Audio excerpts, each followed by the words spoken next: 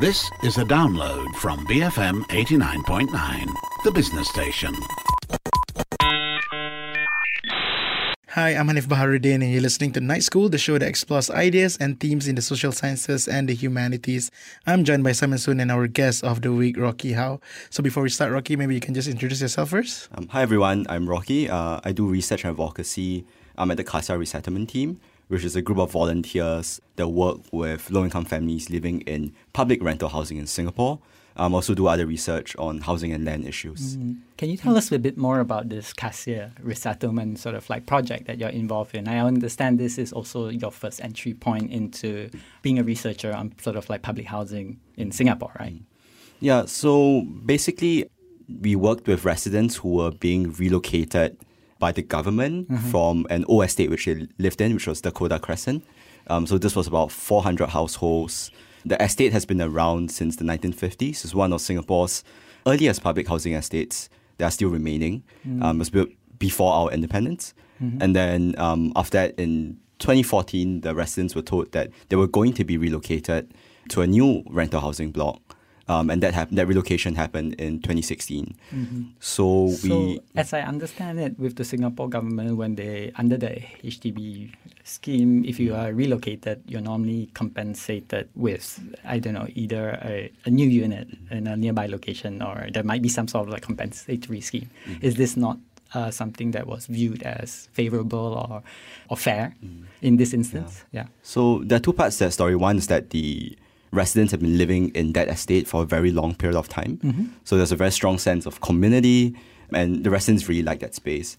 But these are rental housing tenants, so they're mostly low-income families. So when the state relocated them, in some ways the compensation they offered wasn't a lot. So they offered only $1,000 in allowance to relocate.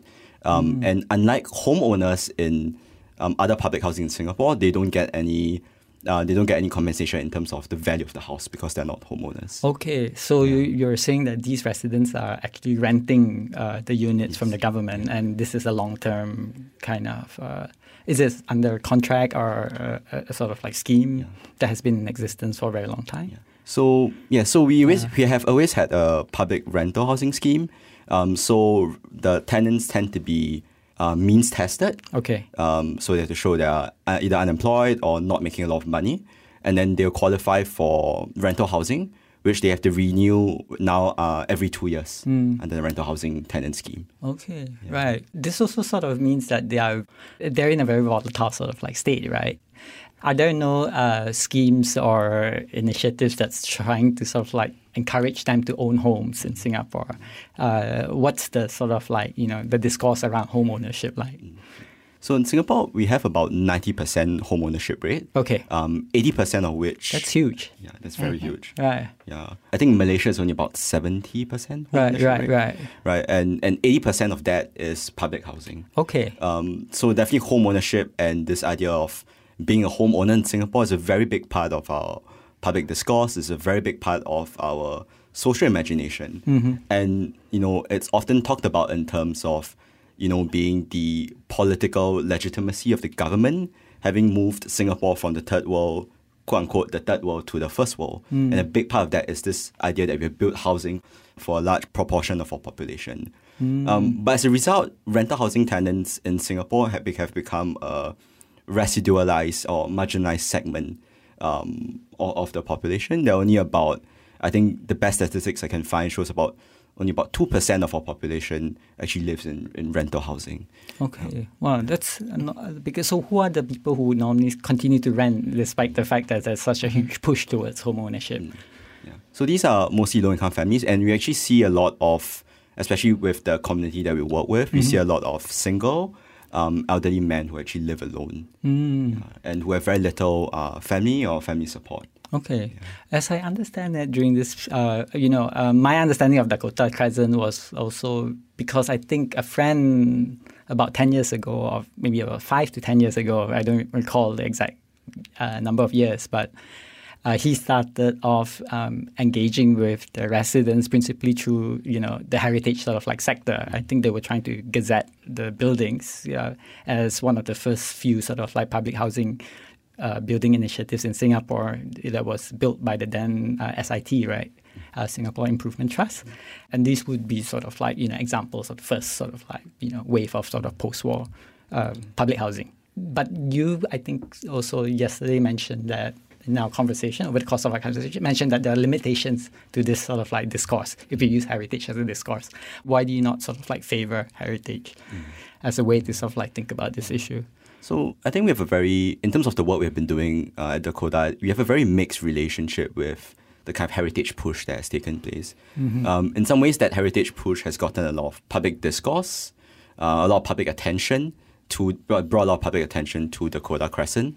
But we really wanted to shift the narrative away from heritage to try and understand what is the cost to the community in this process of relocation. And that's something that was, just a few years ago, very unattended to. Right? You don't understand the social and psychological cost of being told to move. Okay. You don't understand how it affects the links, the strong networks and the links which the community has as a group. But having that space gazetted doesn't mean that the residents are able to sort of like stay on there in Dakota Crescent itself. Is that not how it works in the heritage sort of like practice or discourse in Singapore? No, at least not specifically for Dakota Crescent. Okay. So what has happened is that the government, after lots of advocacy around heritage conservation, the government had decided to conserve 6 out of 15 blocks of Dakota Crescent. That was in the announcement. And they're going to redevelop the rest for public housing and find some way to actually kind of utilize that space too. But the residents don't actually get to move back in. So if you ask the residents, today, some of them feel very, yes, the place is conserved, but it doesn't really mean much to me in that sense. But more generally, I think heritage conservation in Singapore always comes with this process of, gentrification. We are always trying to find sort of users, like buildings that are conserved sometimes they become like commercial spaces or they become like art spaces. So I think that pays very little attention to what happens to the community that has been displaced or moved out of these spaces. Right. So what are the costs? What are the costs that you are thinking to sort of like address through your advocacy sort of work? It might not be sort of like immediately visible to our generous audience, right? Can you sort of like walk us through like what you have discovered through being part of this resettlement team? So there are a few things. One is that sort of like social, psychological trauma that comes with being relocated from a place that you have stayed in for many years. Another aspect of the relocation in Dakota Crescent was that most of them experienced a shrinkage in the size of their homes. Okay. So in this early estates, the size of housing is usually 2 to 3 rooms. Okay. But if you are single and elderly under the current rental housing scheme, you can only get what is effectively a studio. So it's like 1 room. Usually there's no separate kitchen space. And then there's a small bathroom attached to it. And you pay the same amount of rent? Yes, you usually would pay the same amount of rent. Right. Yeah. Oh, okay. So why are you sort of like interested in this issue? Like, how did you even get into it? I understand you come from a law background. Yeah. And in a law career, I don't know, in a glitzy sort of like office in downtown Singapore is not attractive to you? Not particularly. Okay. I mean, I don't really intend to pursue law in that sense. I think what really got me interested was really trying to understand what's this wider relationship between home ownership in Singapore and rental housing. Because rental housing communities are a very ignored group in Singapore. And what the Dakota residents went through was effectively a huge shrinkage of space. From 15 blocks, they were moved into 1 big block. Right? And in Singapore, we oftentimes have a narrative that people who stay in rental housing are, and poor people in general tend to be lazy, they're not, they don't work hard and therefore they're not moving up the property ladder. Right. So it was for me an entry point into kind of questioning my own participation into this idea of homeownership, my own participation into the idea of like property in Singapore. Right. There was a HSBC survey that said that Singaporeans spend 3 times as much time looking at property on the internet or researching property than reading bedtime stories to their children. Right? Why this anxiety and why this obsession? I think this obsession with property and obsession with home ownership is something that's something we have internalized over the last 50 years, right? For a few reasons. One is that we have always told that home ownership is a way of having a stake in your society. Right. It's also a way of accumulating wealth, right? Right. So you have a property, the value of the property goes up, and then you get to sell that property, and you flip that property, and you make money, right? But of course, this system comes at a very significant, for me at least, a very significant cost to people not living in, who are not owning their homes. But it also comes at a significant cost to people living in homes that have bought, right? They're always caught up with this economic pursuit of upgrading their property size. Right. Okay. Right. And therefore having to, I guess, play to the tune of like what the state expects you to be, like the good citizen that the state expects you to be. Is that right? Yes. Okay. Is home ownership a cultural expectation there for society in Singapore? Are you expected to own property in order for you to be seen as somebody who has made it, quote unquote? For sure, yeah. And in some ways, your social value is judged by the size of the property you own, right? So in some ways, like the idea. In fact, I think there was a new study that came out of the statistic the other day that 75 to 90% of the wealth of the lower half of Singaporeans, right, in terms of income, is actually tied up in property. Okay. Right? And that's usually public housing that you own. Right. So in some ways, the size of your home and the kind of house you live in, right, really reflects your social position in that sense. So that's one aspect of, I think, the Singaporean home ownership system that's so problematic, right? And the other part of it is that, like, I mean, a lot of my, when I got married about 2 years ago, like, the first thing most people ask me is, oh, are you going to buy a public housing flat? Are you going to get a built-to-order flat, So there's a lot of social pressure to kind of conform to that system, right? To say, okay, the next step is to, you've gotten a family, you've gotten a job, okay, next step is buy property, right? And then a few years down the road, they say, are you going to upgrade your property, right? So that's the kind of expectation that Singaporeans have of each other. What do you mean by upgrade? Yeah. What's the word? What's the meaning behind the word upgrade? Like, do you house, move to a bigger house? Is that right? Or you renovate your house? Or do you renovate it, or do you move to a bigger property? So renovating is one part of the story. Okay. In terms of like how nice your furnishings are. Right. But the other big part of it is actually moving away from public housing into a condo. into private housing, into Right. a condo. And in some ways, that's the irony of the system, right? You have built a country that's lauded for its success in public housing, but a lot of our citizens simply can't wait to move into private housing and a lot more expensive private housing. Okay. Right. I got a taste of this sort of like ritual, and from an anthropological sort of like perspective, it's quite interesting. What I sort of like found out is that a lot of middle-class Singaporeans, when they sort of like buy a new home, once they've done like their furnishing, they would very often sort of like invite a group of friends over, right?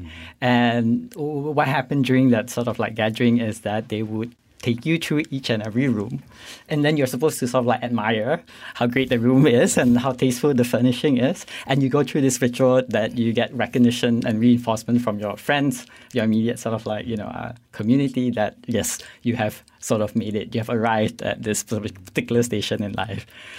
So in some ways, I'm very sort of like fascinated by how a ritual is also built around this idea of home ownership. I don't know if you've sort of like, is this very common? Is this common for Singaporeans? Yeah, absolutely. Yeah, it happens.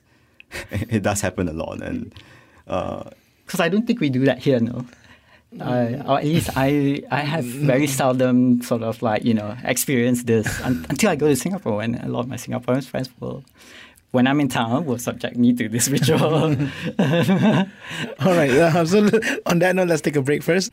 You're listening to Night School with me, Hanif Baharudin, and Simon Soon. And this week we're joined by Rocky Howe, and we've been talking about housing and land issues in Singapore. Stay tuned, BFM 89.9. BFM 89.9, you're tuned in to Night School with me, Hanif Baharudin, and I'm joined by Simon Soon and our guest of the week, Rocky Howe. We've been talking about the housing and land issues in Singapore, and one of the things that I think we should talk about is the relationship between public versus private housing system, right? Yeah, can you elaborate on that? Yeah. So in Singapore, private housing is seen as complementary to this very large public housing home ownership system. So usually what happens is that the state would grant plots of land to private developers, or actually there are some government-linked developers that build condos and more expensive housing for that, the upper middle and the upper class people who actually want to buy these houses, right? So a part of the system is that aspirational sense in which people, and that private housing market is created because people aspire to move up the property ladder. On some level, that is like, in the 90s, there was this thing called something like a Singapore dream, right, where you have the 5 Cs. But I've stopped hearing people sort of like talk about the 5 Cs. Have the aspirations changed? Back then, it was like the condo, the car, and then the country club membership. And what else is there? There were 5 Cs, I remember. Cash, yes. Credit card, yes, that's right. Yeah. So what happened to the 5 Cs? Is that no longer the sort of like dream of sort of like your average middle class Singaporean? I think it still is to some extent. Maybe not the country club bit, which is actually really interesting, and we can come back to that in a moment. Right. But I think there's a sense in which like these 5 Cs have become a bit more tacky to kind of say outright, like, hey, I have 5 Cs and I'm really out to pursue them. Right. So I think there's a bit of reflexive self-awareness that, yes, you want to pursue wealth and property and things like that, but you don't really want to... The ostentatious. To be so ostentatious about it. Right. Yeah. But the country club kind of thing has kind of fallen out of fashion. Okay. I think because it was... In some ways, there's this very colonial history as well, right? There are country clubs and exclusive spaces for people. I think that's fallen a bit out of fashion. But actually, we have noticed that the government has been, over the years, have been taking away land from country clubs for other users. Right. So in some ways, that has taken up some space in the public imagination. That country clubs are kind of a diminishing past. Okay. Right. And in replacement, you get what? Culture? Yeah, maybe like cultural participation and consumerist kind of like lifestyles. Okay. Yeah, but going back to the condo bit, right? I think what's really important to point out in terms of the system widely is a sense that I think the idea that public housing has always been to provide affordable housing for the large majority of population also reinforces the idea that private housing is actually made for developer profit. Right. Now the goal of the private housing is actually to increase the total economic value available in Singapore. Right. So in some ways that, HDB sort of like investment is also seen as much as an investment, It's no longer a safety net. It's also something that you can speculate with on some level. Yes. Well, how does the system sort of like allow for this kind of like speculation to happen? So in various ways. So one of the things that happens is that when you first purchase a public housing flat, so like a built-to-order flat, the government gives you quite significant subsidies as a first-time home purchaser, right? But subsequently, when you sell your house, the resale value of the house is often much higher than the original price that you purchased it at, subsidies included. Okay. Right. And the idea is that you take that resale value of the house and then you purchase a larger flat on the resale market. Okay. And over time, and over the years, as the Singaporean economy does well and, as the value of everyone's housing goes up, right, you're able to purchase bigger and bigger houses. Okay. With whatever you have just sold. Right. Yeah. So I think part of that whole financialization process or seeing the house as an asset rather than a home in which, you can stay in, you can feel safe, where you can be part of a community, really also comes with that promise by the Singaporean state that, everyone's wealth will continue to grow through this medium called property. Right. So, I mean, this all sounds like, is this a sort of like imagination that is sort of like popular across all different sort of like segments of society? What about those segments that can be sort of like fictively, classified fictively under this sort of like term that Singaporeans start using to label this sort of like other, right, that they call heartlanders? Is this the heartlander dream as well? To some extent. I think... So like in some ways, like there's a very interesting history to this heartlander term, right? In some ways, it really caught the public attention and imagination in the 1990s.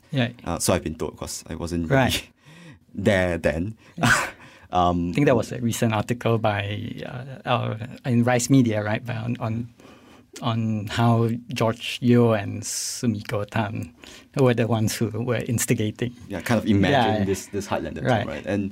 Or brought it to life. And there's that sense in which like you have a contrasting class of or segment of the population called cosmopolitans, right? Right. And the idea that cosmopolitans very tuned into the international setting, whereas heartlanders are people who, live very simple everyday lives and don't really have this global imagination. Right. So in some ways, it's very entangled with, I guess this is really entangled with like what it really means to be, a good citizen, or what are the ideals of citizenry in Singapore. Right? And I think to link that to property also, I think the expectation, at least nowadays, right, as people begin to flip property or begin to buy more properties, is that people look beyond Singapore in making purchases of condos and private housing elsewhere. Okay. So, I mean, there are stories of people who say, okay, I'm going to buy properties in places like Vietnam or Malaysia, not just because the land prices are cheap, but also because like they can see the future value of the house going, future value of the property, and the property market in this country is going up. So that's both about wealth, but that's also about your ability to kind of speculate, right? It's a skill, it's an imagination, it's a skill set that you have. So that plays a role in like, what makes you a economically productive citizen in that sense too. So in some ways, you got to have that pot of money to begin with in order to sort of like start investing, right? For sure. And I think it's important to point out, right, going back to homeowners versus rental housing, right, as to why there's such a significant gap in the wealth between rental housing and homeowners. Because the government provides so much subsidies to first-time buyers, you usually are able to buy a house the first time beyond what you can actually afford, right? Okay. Right. So like it's actually more than your actual purchasing power, right? So as a result, and then when you sell that house, of course, all that money comes to you. So, but whereas rental housing tenants or people who are not homeless don't actually have that footstep into the system because they never really have enough money in the first place to actually participate in the property market in this fashion or participate in the property ladder in that fashion. Right. So that's really important to point out how homeownership and this housing system actually continues to reproduce that economic inequality between homeowners and rental housing tenants. It is the accumulation of like multiple properties among the wealthy there. Is there something that's happening in Singapore as well? Do they buy lots of properties there and then maybe flip them? Yeah, so there are really many stories of how people have made their wealth through property, and it involves being okay. I'm able to choose which condo property I'm going to buy, and 5 years down the road, you can sell it for a higher price. So people end up buying 2-3 properties, and there is a group of citizens who do nothing but just buy and flip properties over time, and that's how a lot of wealth is accumulated. Yeah, I guess Okay, I was actually just sort of like going to ask, given that you have given us an impression that it is systemically, it's such and discursively, it's such an over-determining sort of like structure that's in place, right? How do you imagine as someone who wants to sort of like ask some critical questions around sort of question of the land justice and land issue or housing sort of like issue? In what ways can you sort of like intervene into the conversation, or what are you going to, how are you going to make them listen, or how do you sort of like create a public who might want to think about this issue differently? So I think what's really important when it comes to that, having that conversation about land justice or land rights even, is that oftentimes it is imagined in terms of do people have, especially indigenous people, have a right to access or use the land. But I think the land justice question needs to be extended to address the question of where does the value generated on and from the land actually go. So really it's about the distribution of whatever yield. Whatever yield is generated through the property. And I think it is the case that, a large segment of Singaporeans, in fact, this is not just about Singapore, it happens in every country in the world, a large portion of the population doesn't actually benefit from the value generated on the land. Okay. Right? That value generated on the land, whether through rent, because it's a commercial space, always goes to the landowners or investors in the land. Right? So I think once we begin to kind of look at what the purpose of land is and what, where the value of land is going to, then we really begin to kind of re-question, okay, what should land be used for? Who actually owns property? And why has the system made it in such a way that, land generates financial value for the few rather than the many? Right. Yeah. I guess sort of like, making these sort of like structures more visible is one thing. then maybe the second sort of like follow-up question is, what is an alternative sort of like solution to this? Are you also exploring that, or are you at that phase where it's more about consciousness raising, and that's an important enough sort of like component to get people to realize that there is a systemic problem in how we sort of like think about land issue today? I think the consciousness raising really needs to be done because at the end of the day, the government in Singapore, and in fact, not just the government, but the private property developers have so much influence as to what the system is like, and we don't really know how a lot of that takes place. So I think there was a great book actually written by this person called Brett Christophers. It's about the UK land system, right? And he explores how over the last 30 to 40 years, half of public land in the UK has been sold or has been privatized, right? And he links it to the fact that 30% of the members of parliament in the ruling Conservative Party are actually landowners themselves, right? So that highlights a point about like who is actually determining, who's actually shaping that system. And this book was only published this year or the end of last year. So really it's an underexplored issue. We don't actually really, there's a lot of information that we need to dig up, or a lot of things to discover about how this system actually works and how this system actually benefits the small elite class of the population. Right. And in some ways, that consciousness raising work is really, really important to get people to uncover and think about what kind of systems they are participating in, whether it's just or fair towards them as citizens, whether what they get out of the day is what, really all that they deserve. Yeah. Right. I mean, I don't know about you guys. Like, do you own a property? For my generation, in Singapore, like for someone of your generation, is this still something that you hope to sort of achieve in a few years' time? Is sort of like owning a property an important sort of like rite of passage? For us, I think we're almost sort of like priced out, right? Yeah. Our generation is like, unless your parents are rich enough, chances are that you wouldn't even imagine sort of like owning a property in at least, somewhere around downtown KL. Yeah, and I think people even these days I think they're more open to the idea of renting, right? Long term, right? Yeah. You're pretty much stuck with that. Yeah, but at least that's the situation here in Malaysia. Yeah. What about your generation in Singapore? Do they still have the same mindset of owning property? I think the majority still do. Although there are people who now say that, okay, like this property market's overheated, there's a bit of risk that comes with it, and you're better off to rent and invest otherwise. But that, of course, already assumes that you have cash to invest elsewhere. So, the financial intelligence is a big sort of like component to how you demonstrate that you've grown up to become an adult in Singapore. Absolutely, right? yes. In some ways, it feels like it from the way that you've mapped out this sort of trajectory.